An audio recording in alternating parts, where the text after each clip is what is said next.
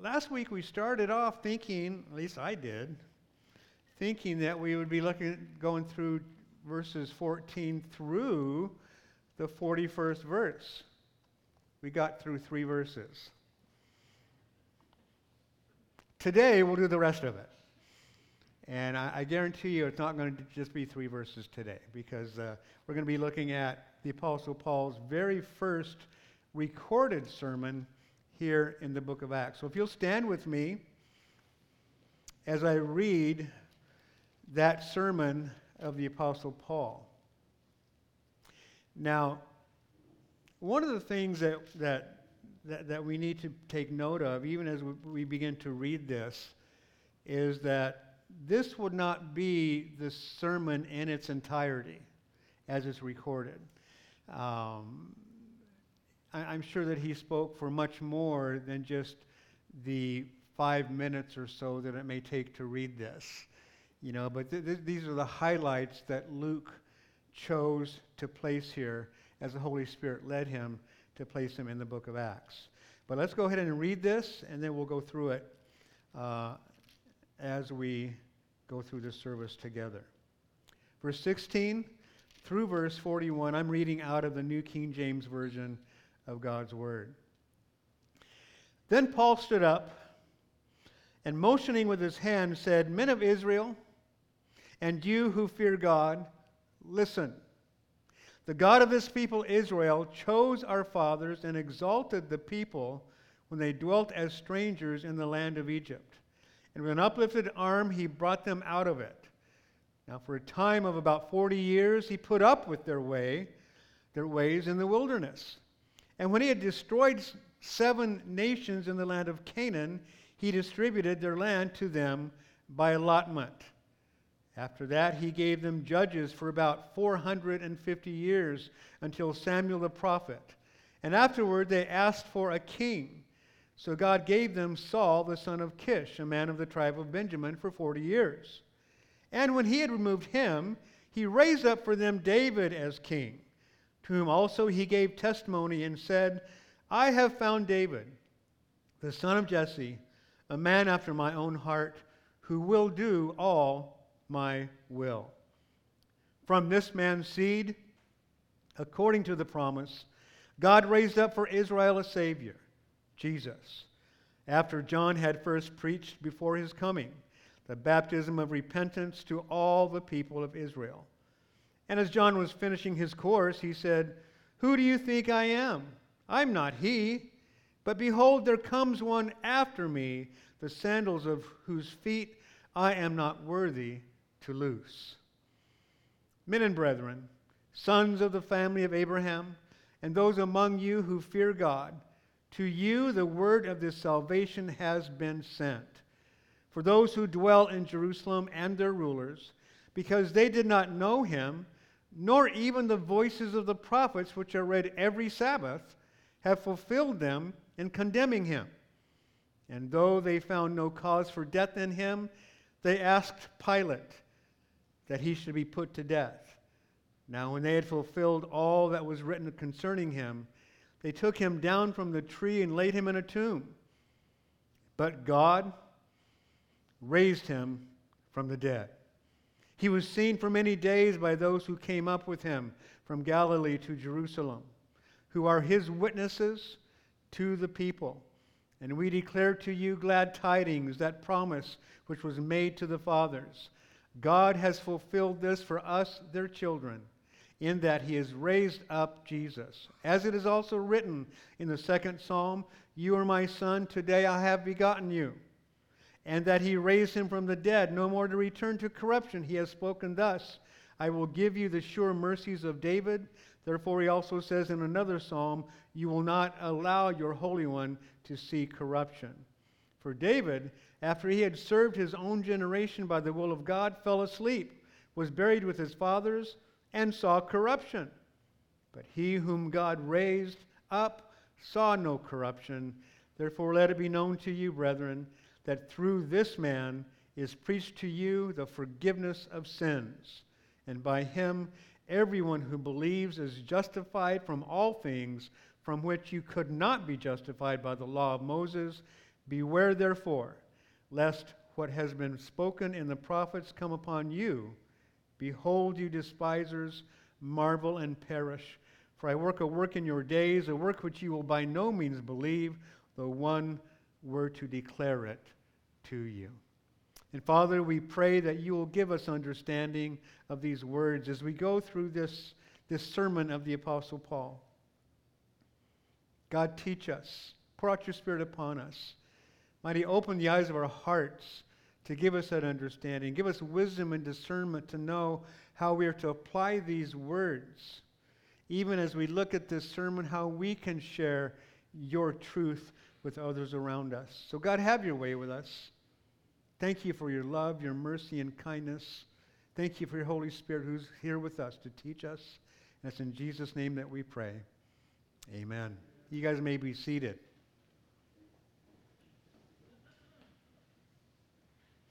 Last week, as we looked at those first several verses, or the verses before we started reading there in verse 16, verses 14 and 15 and 16, but 14 and 15 in particular, we see that we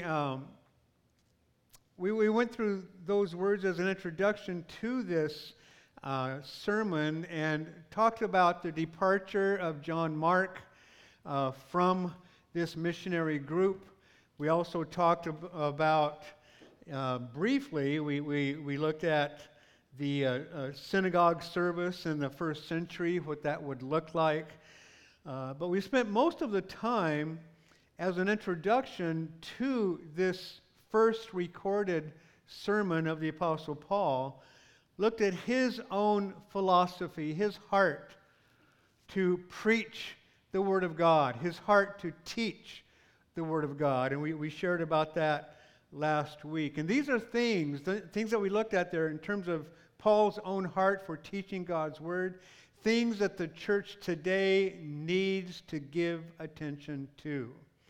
And we at Calvary Chapel of Upland do indeed attempt to do that. That's one of the blessings that we received from Pastor Chuck Smith in terms of the philosophy of ministry is that the teaching of the Word of God balanced with the work of the Holy Spirit around us in our lives, through the church, in our families, and so forth. One of the things that he always used to share with us is that, if we talk to our Pentecostal friends and they're saying something along the lines that, you guys at Calvary Chapel, you're too much into the Word, too much Bible going on over there.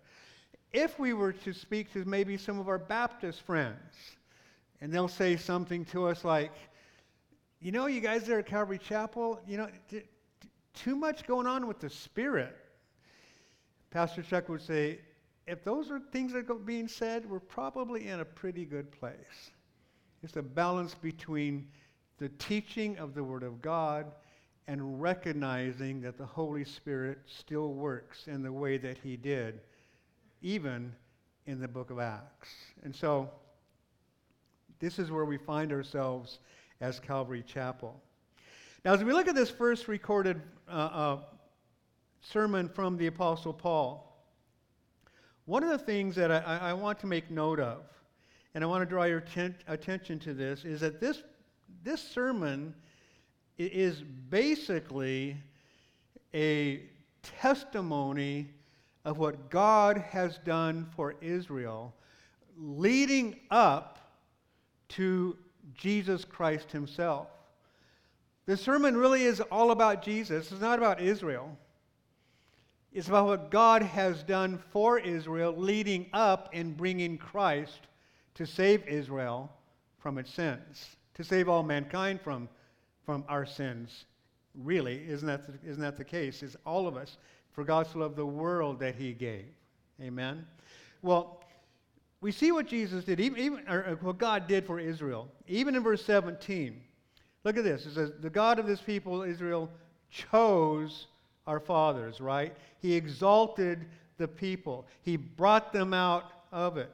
He put up with their ways. Things that he did. He had destroyed the 7 nations. He distributed the land. Verse 20, he gave them judges. Verse 21, God gave them Saul as the first king after they asked for a king. Verse 22, when he removed Saul, he raised up for them David as king.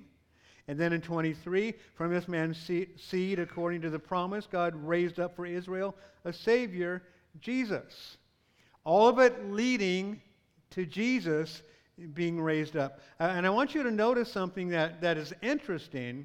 In verse 22, he said that, he didn't say that he gave them David as king, like he said he gave them Saul. He raised up for them David as king.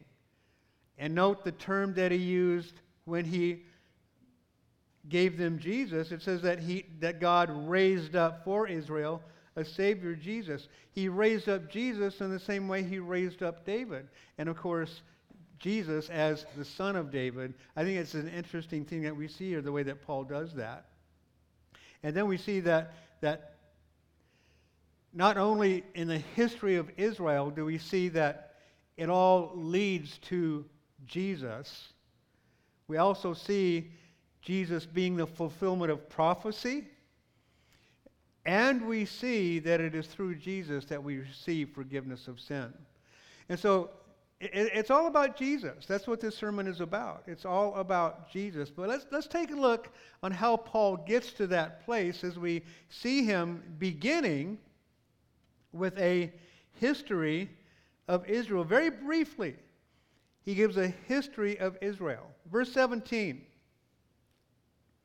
The God of his people, Israel, chose our fathers. Now, that is a reference to the patriarchs. Abraham, Isaac, and Jacob. It's a reference to them. He chose our fathers. That term, our fathers, is used through the book of Acts, pointing back to those patriarchs that God raised up. So from the very beginning, a reference to Abraham being the father of Israel, and as we see in the book of Romans, he also is our spiritual father as well, isn't he? Going back to Abraham, Isaac, and Jacob. And then also in verse 17, that God exalted the people when they dwelt as strangers in the land of Egypt, and with an uplifted arm he brought them out of it. That is speaking of basically God's deliverance of Israel out of Egypt. He exalted the people. He didn't deliver them, he exalted them. Well, he did deliver them, but the point, the word that Paul uses is that he exalted them. He raised them up. And that's an interesting thing that Paul does there. He exalted the people when he brought them out of Egypt. I wonder if Paul would say, for us today, even as God delivers us from the bondage of sin, that he exalts us. Gives us a special place, to be sure. Does a special work in our lives, to be sure. You know, I think something that is worthy for us to do is to consider, as God does a work in our lives, there's this thing going on of God seeing us as his special people, exalted in that way, his special treasure. That's who we are. And so from his eyes, you know, we are the apple of his eye, right?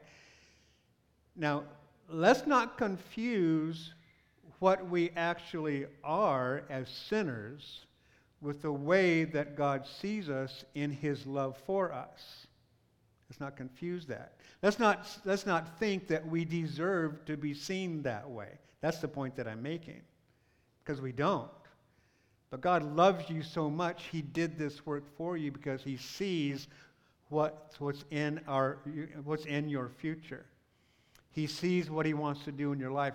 And first and foremost, he wants to save you from your sins so that then you can be used by Him to bring honor and glory to God, to bring honor and glory to Jesus Christ and the Holy Spirit as well, for that matter. But with an uplifted arm, we see that there in that 17th verse that God delivered the people with mighty power. That's the idea, the uplifted arm. The uplifted arm of God. He is using His arms with mighty power that He exalted the people there in verse 17 and brought them out of Egypt. It is God who did that. He brought them out. So he's talking about the 10 plagues, the deliverance through the Red Sea, the destruction of Egypt's army in the Red Sea. All of that he's talking about. And basically we're talking about the book of Exodus. We see there in verse 17. In verse, the first part of verse 17, even with the idea of choosing our fathers, just those 3 words. He chose our fathers. Basically, that's all of the book of Genesis from chapter 12, when Abraham is called, through the end of the book of Genesis. So a very brief account of the history of Israel here in this passage. Now verse 18, now for a time of about 40 years, He put up with their ways in the wilderness. Exodus, Leviticus, Numbers, Deuteronomy. Put up with them for 40 years. Let me ask you guys a question. Does God have to put up with us? I see a lot of heads going, yeah, He does. Well, thank God that He does, huh? He does put up with us. In His mercy and in His grace, His goodness toward us, He understands that we're nothing but dust anyway. You know, I think He is more, what's the right word? We can really be hard on ourselves when we slip away, when we sin.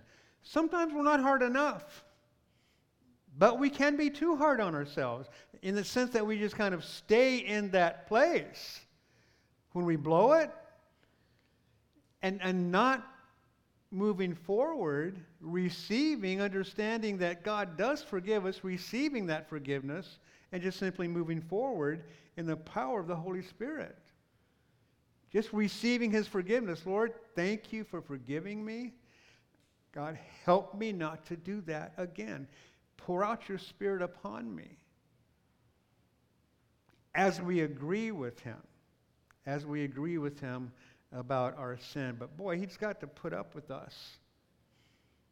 Sometimes as we're walking in the wilderness experience in this world, that's certainly something that needs to take place. And then He brought them into the promised land, of course, there in verse 19. Destroying the 7 nations and distributing the land. That's the book of Joshua that we see in that verse. Verse 20, He gave them judges, the book of Judges. Now we see in that period of Judges 7 different cycles in which the people of Israel are oppressed by neighboring nations. And then they cry out to God because of the oppression. God hears their cry, sends them a judge who delivers them from that oppression. And then as the people are renewed in their hearts and in their spirit, they follow after God, but then they fall into complacency. And in that complacency, they fall into an oppression under another nation as God basically disciplines them for their complacency, because in that complacency comes idolatry. So 7 different cycles that year. That took, like that. That takes about 450 years to go through those 7 cycles. And those cycles represent our own spiritual lives as well, don't they? We can do the same thing. we're doing well with the Lord, and then things are just going so well, we just kind of grow complacent, and in that complacency, we allow the things of the world to kind of enter in. We entertain those thoughts. We start doing some of those things, and we just kind of slip ever so slowly and imperceivably to us often, slip away from the Lord until we find ourselves in a place where it's like, how did I get here? It's a series of choices. But God awakens us by His Spirit. And then we're drawn back to Him. Yeah, the ups and downs, the hills and valleys of our spiritual walk with the Lord, right? I think that describes every one of us to some degree. For some of us, the hills can be higher and the valleys can be deeper. But that does describe our walk with the Lord. Then we see Samuel the prophet mentioned. Of course, after the judges, until Samuel the prophet, and then the people asked for a king. Verse 21. He gave them Saul the son of Kish, a Benjamite, for 40 years. When God replaced him, now we're into 1 Samuel, 2 Samuel as well, through the ministry of David. After he replaces Saul, finally, verse 22, he raised up for them David as king. And in that history, we see what amounts for the Apostle Paul and for any Israelite is reciting this brief history, all that God had done for Israel. It kind of amounts to like a statement of faith kind of a thing. This is what God has done. This is what He has done for us. In your bulletins, you have a statement of faith. You guys ever look at that? If one of your loved ones, a friend of yours, were to ask you what it is that you believe, could you recite that? Or at least what you might consider to be the major points of that? Who is Jesus? What has He done? How has He saved you? These kinds of things. How He loves you. I would encourage you to take a look at that statement of faith. And, you could memorize the whole thing if you want to, or maybe pick out some of the important points that are part of it and so forth. But that is something that we can use in sharing our faith with other people. And even cite some scripture along with it, which is an important thing to be able to do. But, bottom line, people around us who don't know the Lord, they don't care about what scripture you're using. They just need to hear the truth. And we don't have to give them the scripture, but it's important for us to know those passages of scripture. But I challenge you, take a look at that. Memorize it. Continuing on, verses 23 to 25.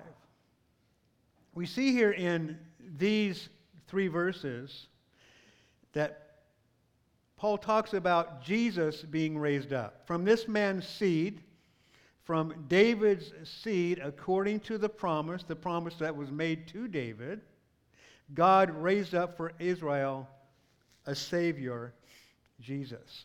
So we see basically how all the history of Israel leads to Jesus. It all leads to Jesus. He is the focal point of Israel's history. He is the main point, the high point. He's the culmination of the history of Israel. And really of the history of the world. Jesus is the main thing, isn't He? Have you noticed how even the way that we cite our dates? Going back a while, remember I don't do what they do today, the BCE and the CE and all that, the Common Era. That's just a way that culture removes Jesus from the picture. Yet even them, they have to acknowledge that even when they say BCE or CE, used to be BC, before Christ, or AD, Anno Domini, which is the Latin for the year of our Lord. Thank you. It all centers on Jesus when he came. And right now, the world really is functioning in such a way where the second coming of Christ is soon to appear. He's soon to come. That's why the world is in such a mess. He's going to be coming back soon. And it all wraps around Jesus. His first coming as the Lamb of God. His second coming as the King. He's going to rule for 1,000 years. And it's all wrapped around that. The 2,000 years between his coming. I mean, if he comes tonight, let's say. Oh, not tonight. If he comes right now. Well, he didn't at that moment, but he will soon. He will soon. But it's all pointing to that. His first coming and his second coming. And guys, we've got to be sharing these things with people. Because the world is designed to just take our attention off of that and get us so busy with life, or so filled with pain because of life, or whatever life does to us, however the life in this world attracts us, whatever it may be, to distract us from Jesus himself. That's what this is all about, guys. We are in spiritual warfare. God wants to save us. The God of this age, Satan himself, wants to destroy us. It's that simple. Who are we going to listen to? How are we going to respond? I mean, that's where we're at, guys. That's what this is all about. Again, I just want to remind you, the hokey pokey is not what it's all about. It's all about Jesus. It's all about Jesus. And so Paul points out that God raised up for Israel a Savior. And the people of Israel knew this was coming. They knew this was going to happen. They understood this. Isaiah 53:11. Isaiah the prophet. He shall see the labor of his soul and be satisfied. Speaking about Jesus. By his knowledge, my righteous servant shall justify many, for he shall bear their iniquities. That's just one of many verses that speaks about the reality of the Messiah who would come. In Isaiah 53, obviously a beautiful prophetic chapter speaking of Jesus. Matthew wrote in his Gospel, chapter 1, verses 20 and 21. But while he thought about these things, and he's writing now about Joseph, the stepfather of Jesus, whom his betrothed wife, Mary, had let him know that she was with child. He was having a difficult time with that, so the angel came and spoke to Joseph. Matthew is writing about that here. While he thought about these things, behold, an angel of the Lord appeared to him in a dream, saying, Joseph, son of David, do not be afraid to take to you Mary your wife, for that which is conceived in her is of the Holy Spirit. Like she said. And she will bring forth a son, and you shall call his name Jesus, for he will save his people from their sins. We see the prophecy from Isaiah. We see the fulfillment here in the Gospels. All of it pointing to Jesus. And then we see Paul writing about John the Baptist, the forerunner to Jesus, the one who preached about the coming of Jesus, even as he was about to come onto the scene here.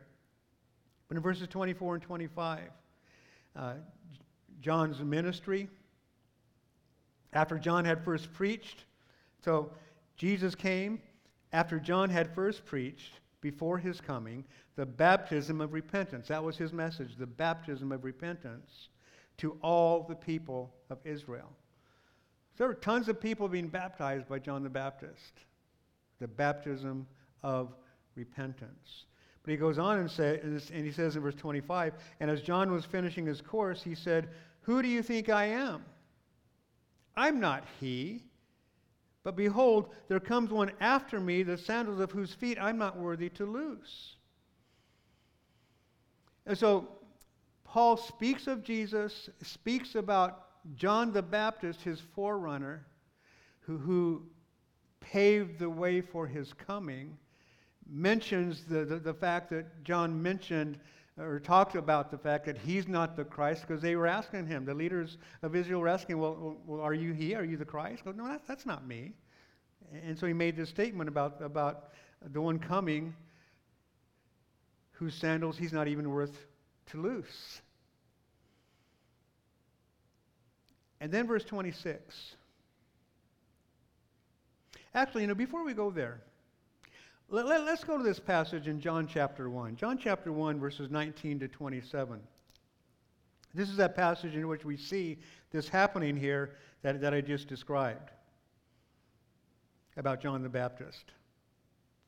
Verse 19 of John 1, "Now this is the testimony of John when the Jews sent priests and Levites from Jerusalem to ask him, 'Who are you?' He confessed and did not deny, but confessed, 'I am not the Christ.' And they asked him, 'What then? Are you Elijah?' He said, 'I am not.' 'Are you the prophet?' And he answered, 'No.' John was a man of few words. Then they said to him, 'Who are you, that we may give an answer to those who sent us? What do you say about yourself?' He said, 'I am the voice of one crying in the wilderness, make straight the way of the Lord, as the prophet Isaiah said.' Now those who were sent were from the Pharisees, and they asked him, saying, 'Why then do you baptize if you are not the Christ, nor Elijah, nor the prophet?' John answered them, saying, 'I baptize with water, but there stands one among you whom you do not know. It is he coming after me, who is preferred before me, whose sandal strap I am not worthy to loose.'"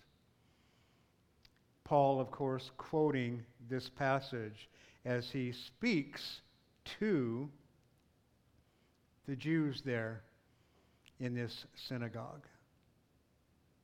Here he teaches that Israel's history points and leads to Jesus Christ.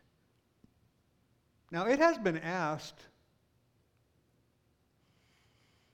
the question has been asked, is there a purpose to history? Is there a goal? Is there a culmination of history? Because you see, if there's no point to it, if there's no purpose to history, then it gives people freedom. If there's a purpose or a point, then we need to give attention to that point. But the world teaches that there is no point. We teach that Jesus is the point. They teach that there is no God. Or maybe there's some other God. But to direct us away from Jesus Christ. There's a book written by Dostoevsky by the name of Brothers Karamazov. In it, one of the brothers said this: "If there's no God, then everything is permitted." Which illustrates a point. Your friends and mine, family members, who don't know Christ don't want to, because they want to maintain the lifestyle that they are enjoying.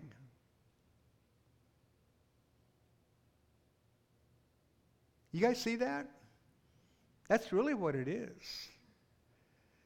It's not, they may say, well, I haven't seen anybody prove that God exists. They'll believe other historical accounts, though. They'll believe that Alexander the Great ruled just prior to a couple hundred years before the coming of Christ. They'll agree with the reality of the Roman Empire. You know what I mean? I mean, they'll agree with points of history that don't require them to give an account of their life. That's really what it's all about. It's not about the intellectual prove to me that God really exists and I'll fall down and worship him. No. They don't want to fall down and worship him because they're too busy worshiping themselves and doing what they want to do, seeking their own pleasures and desires, like we did before we came to Jesus. They're no different than us. Let's make sure that they understand that we understand that. The only thing that makes you, as a believer in Jesus, different from those who don't is Jesus himself. He makes the difference. He's the one that changes us. He changes our viewpoint. He changes what we see. He changes the way that we see it. He changes the way that we see ourselves. And lets us know that we need him.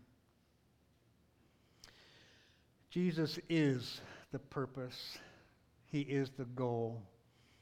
He is the high point of history. There's a second point here, that Jesus is the one who fulfills prophecy. In verses 26 to 37, basically we see this. Let's not reread all those verses, but we do see this as Paul is directing this sermon to these Jewish people and the God-fearers. We see that in verse 26. He says, "Men and brethren, sons of the family of Abraham, and those who among you who fear God," those are the ones who worshiped with the Jews, Gentiles, but who saw the God of Israel as the God who deserved to be worshipped. So they would join them in their worship of the Israeli God in their synagogues. But then it says, "To you the word of this salvation has been sent." He just talked about Jesus. He said, the word of this salvation has been sent to you. How are they receiving the word of this salvation? Through the Apostle Paul. Through the Apostle Paul.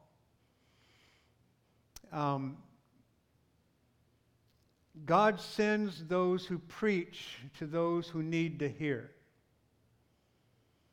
And it's God doing the sending. He's doing that work. Paul says that this word of salvation has been sent to you. Then he speaks about the reality in verses 27 and 28 and 29, that it was through the people of Israel, through the leaders as well as the people, that Jesus was crucified. Those who dwell in Jerusalem, their rulers, because they did not know him, verse 27, nor even the voices of the prophets which are read every Sabbath. Paul is making a powerful point right there. He says, the people of Jerusalem, the leaders, and the people, they go to the temple every single Sabbath. They hear the prophets read every single Sabbath, yet they have no idea what's in them. They don't know God nor the prophets themselves. Guys, we've got to give heed to what God has to say, don't we? We need to give heed. And this is where Paul is leading to, this idea of the Word of God is shared, it is read, it is spoken, it is preached, it is taught. Listen up. Because if you don't, you're going to miss what life really is all about. In essence, that's what Paul is saying. And those who don't listen to the Word of God are missing out on what life really is about. Oh, right now you can't convince them. But there will be a day when they'll be convinced, and for too many of them, it's going to be too late.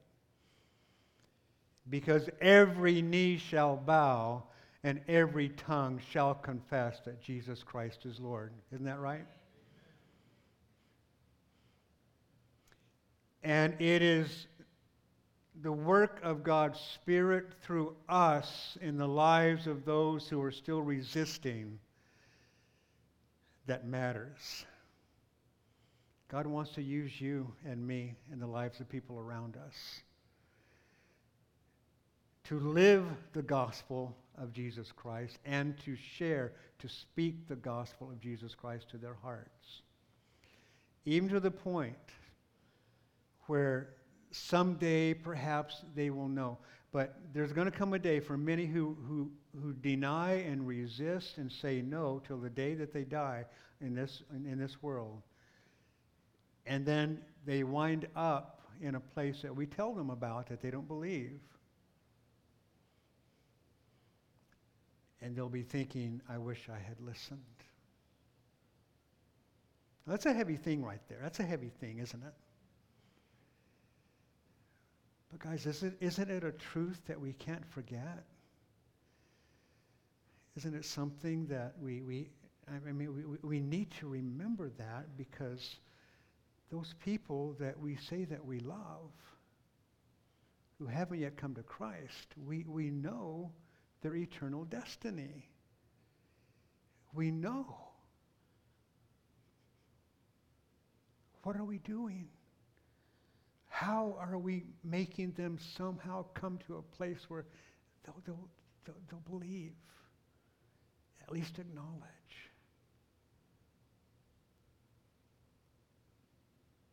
It's heavy stuff. It's heavy stuff.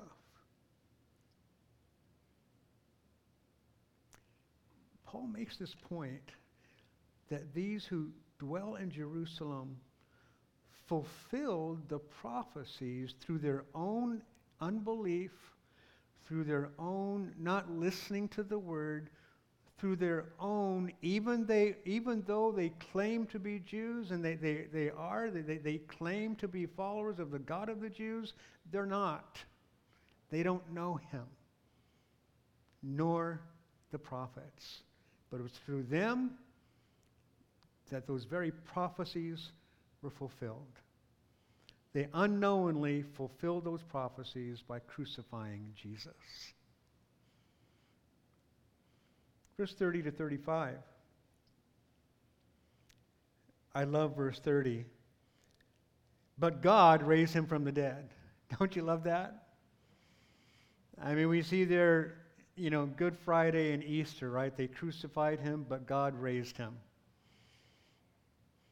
It makes me think of I think it was a book. I don't remember who was. I want to say it was Tony Campolo who wrote this book. It's Friday, but Sunday's coming. Something like that. And it says the good news of a risen Christ. The good news that he died for our sins. That's some really tough good news. But it is indeed good, because we can say we have received forgiveness of sins because Jesus took our sin upon himself and died on that cross in our places, didn't he? Well, God raised him from the dead. Then we see him quoting basically three different Psalms: Psalms 2:7, Isaiah 55:3, Psalm 16:10, in showing that Jesus was raised from the dead. That prophetically it spoke about that Jesus would be raised from the dead.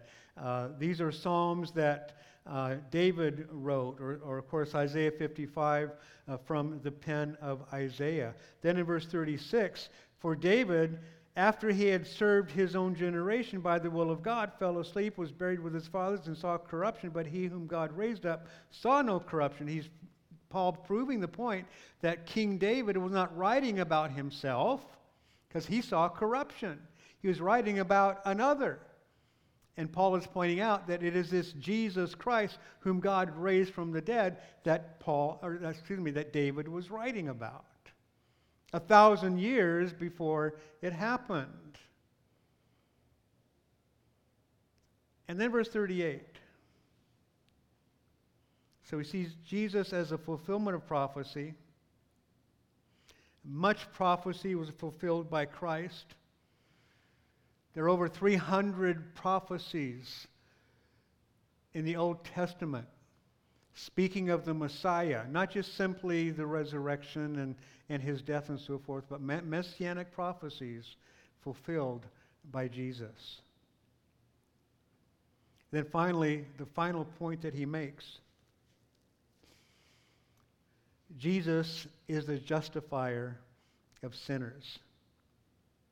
Verse 38, therefore let it be known to you, brethren, that through this man is preached to you the forgiveness of sins. Something that the Jews believed in, something that they hoped for. Jeremiah 31:34.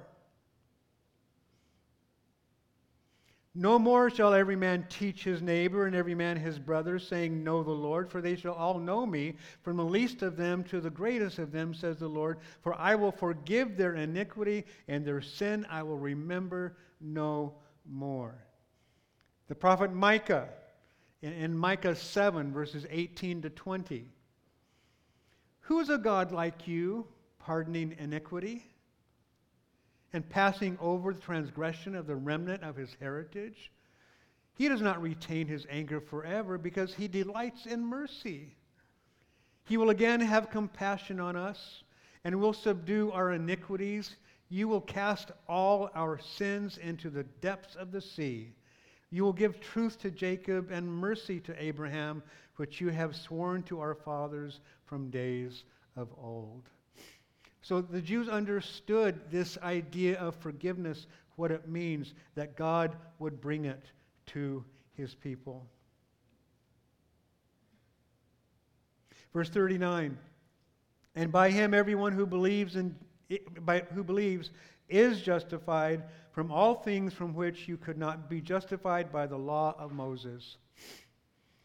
The law of Moses exposes our hearts. Paul writes to the Galatians about this.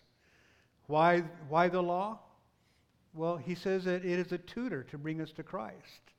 The law teaches me, it teaches you, teaches the Jew that they're sinners, that we are sinners, that we need forgiveness. Now, Paul is saying here that we've got to look to Christ for forgiveness, because it is through Jesus that forgiveness comes. The forgiveness that God promised comes through only Jesus Christ. Only through him. Justified, which is a word that basically means that God declares us to be righteous. If you have been justified through Christ, that means through Christ, God declares you to have righteousness, to be righteous. What a wonderful, wonderful truth. Law of Moses can't do that. It's only through the blood of Jesus. Again, we think of that song. What can take away our sin? Nothing but the blood of Jesus. And then finally, he closes with a warning. He said, beware. Beware therefore. Beware therefore. Therefore, all this has been said and comes to this warning. Beware therefore, lest what has been spoken in the prophets come upon you. Now he's quoting from Habakkuk chapter 1, verse 5. Behold, you despisers, marvel and perish. For I work a work in your days, a work which you will by no means believe, though one were to declare it to you. Paul the apostle was there declaring it to them, warning them, make sure that you believe, because if you don't, you'll wind up with what Habakkuk was talking about, the judgment from God. And so this very first recorded sermon of the Apostle Paul, Jesus being at the center of it, Jesus being the culmination of the history of Israel, and really the history of all the world, really.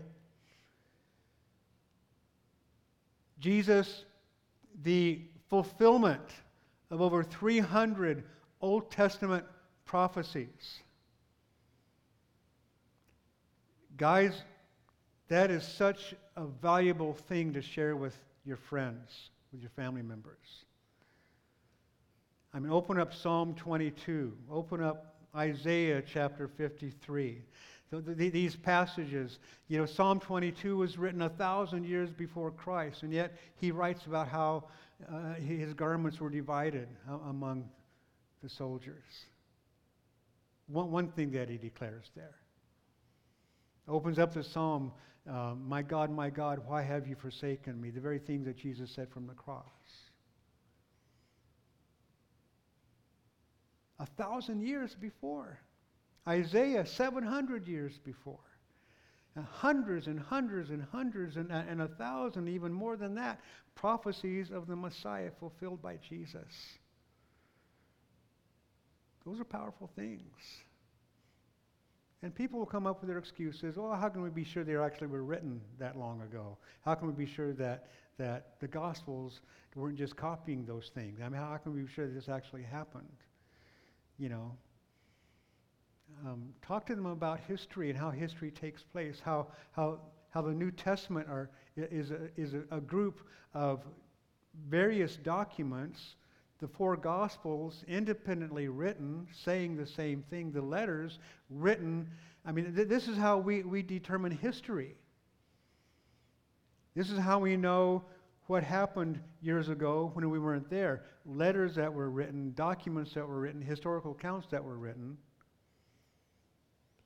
There is more in the New Testament to give us understanding of who Jesus is and what he did, far more than Alexander the Great. I spoke of him earlier, but there's just a handful of documents that speak about Alexander the Great, over 5,000 that speak about Jesus. But Alexander the Great doesn't require you to change your lifestyle. Jesus does. And so, this sermon from Paul, I encourage you to consider these points and how you might weave those into a presentation of the gospel with your friends and your loved ones. How Jesus is the one that history points to. He's a fulfillment of Old Testament prophecies, and he's the only one that can forgive you of your sins. Father, help us to understand that. Might we be mindful of those truths even for our own lives as we walk with you, Lord. And thank you because of it. But Lord, might we use this as a pattern for sharing your truth with those around us. God, we lift them up to you. We lift our loved ones, our friends who have not yet bowed their knee to you, Lord. Lord, I pray that you will give us opportunity to share your truth with them, and we'll take that opportunity. And Lord, we know that can be difficult on relationships, and we do so. But God, might we not be afraid to rock the boat when you speak to us to do so. Lord, eternity is at stake. We thank you, Lord Jesus, that you came to us, that you sent your Holy Spirit to speak to our hearts. And Lord, you moved us to the place where we just had to bow our knee to you now, not wait till it's too late. But God, we just want to praise you. We want to thank you. We want to give you all the glory. And God, might we not just sit and glory in the grace that you poured out upon us. But Lord, might we serve you.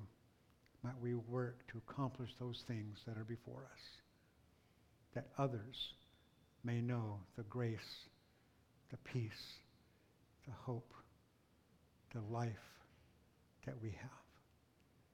We love you, Lord. We ask it all in Jesus' name. Amen.